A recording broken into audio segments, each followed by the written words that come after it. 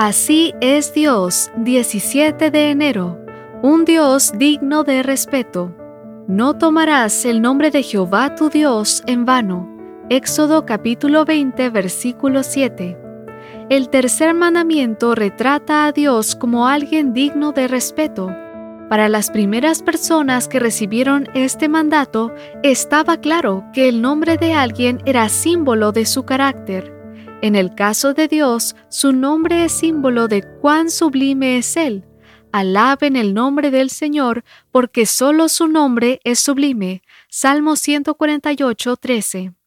A través de su nombre se nos revela. El Señor le respondió: voy a darte pruebas de mi bondad y te daré a conocer mi nombre. Éxodo 33, 19. Y es al invocar su nombre que recibimos bendición. Invocarán mi nombre sobre los israelitas para que yo los bendiga. Números 6, 27. Siendo algo tan grandioso el nombre de Dios, no debiéramos usarlo nunca en vano, desvelando así abiertamente nuestra frivolidad espiritual. Dios quiere librarnos de la hipocresía, de tal manera que lo que diga nuestra boca lo respalde en nuestra vida. Usar el nombre de Dios con ligereza solo para proclamar nuestras creencias, crear o mantener una imagen, manipular a otros o ganar notoriedad es pecado a la vista de Dios. En nuestra relación de amor es necesario que haya confianza, y la confianza requiere que exista respeto. ¿Qué puede esperar Dios de alguien que usa su nombre y lo que éste significa, sin importar si le causa descrédito? ¿Hasta dónde puede llegar una persona a la que no le importa desacreditar el carácter de otra? Esa es la razón por la que en este mandamiento Dios dice que no dará por inocente al que tome su nombre en vano.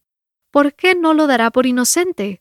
Porque se trata de un acto deliberado y premeditado. Muchas veces nos hemos atrevido a usar el nombre de Dios en contextos tan triviales y descuidados que terminamos faltándole el respeto. Esto no debe ocurrir. No nos conviene perder de vista la diferencia que hay entre las cosas sagradas y las seculares. Una actitud como esa puede hacernos mucho daño en nuestra experiencia espiritual. El amor exige respeto. Así como no hablamos descuidadamente de nuestros seres queridos, pues merecen respeto, cuánto menos del Dios excelso, que merece más respeto aún. Pablo aconseja: pagad a todos lo que debéis, al que tributo, tributo, al que impuesto, impuesto, al que respeto, respeto, al que honra, honra. Romanos 13, 7.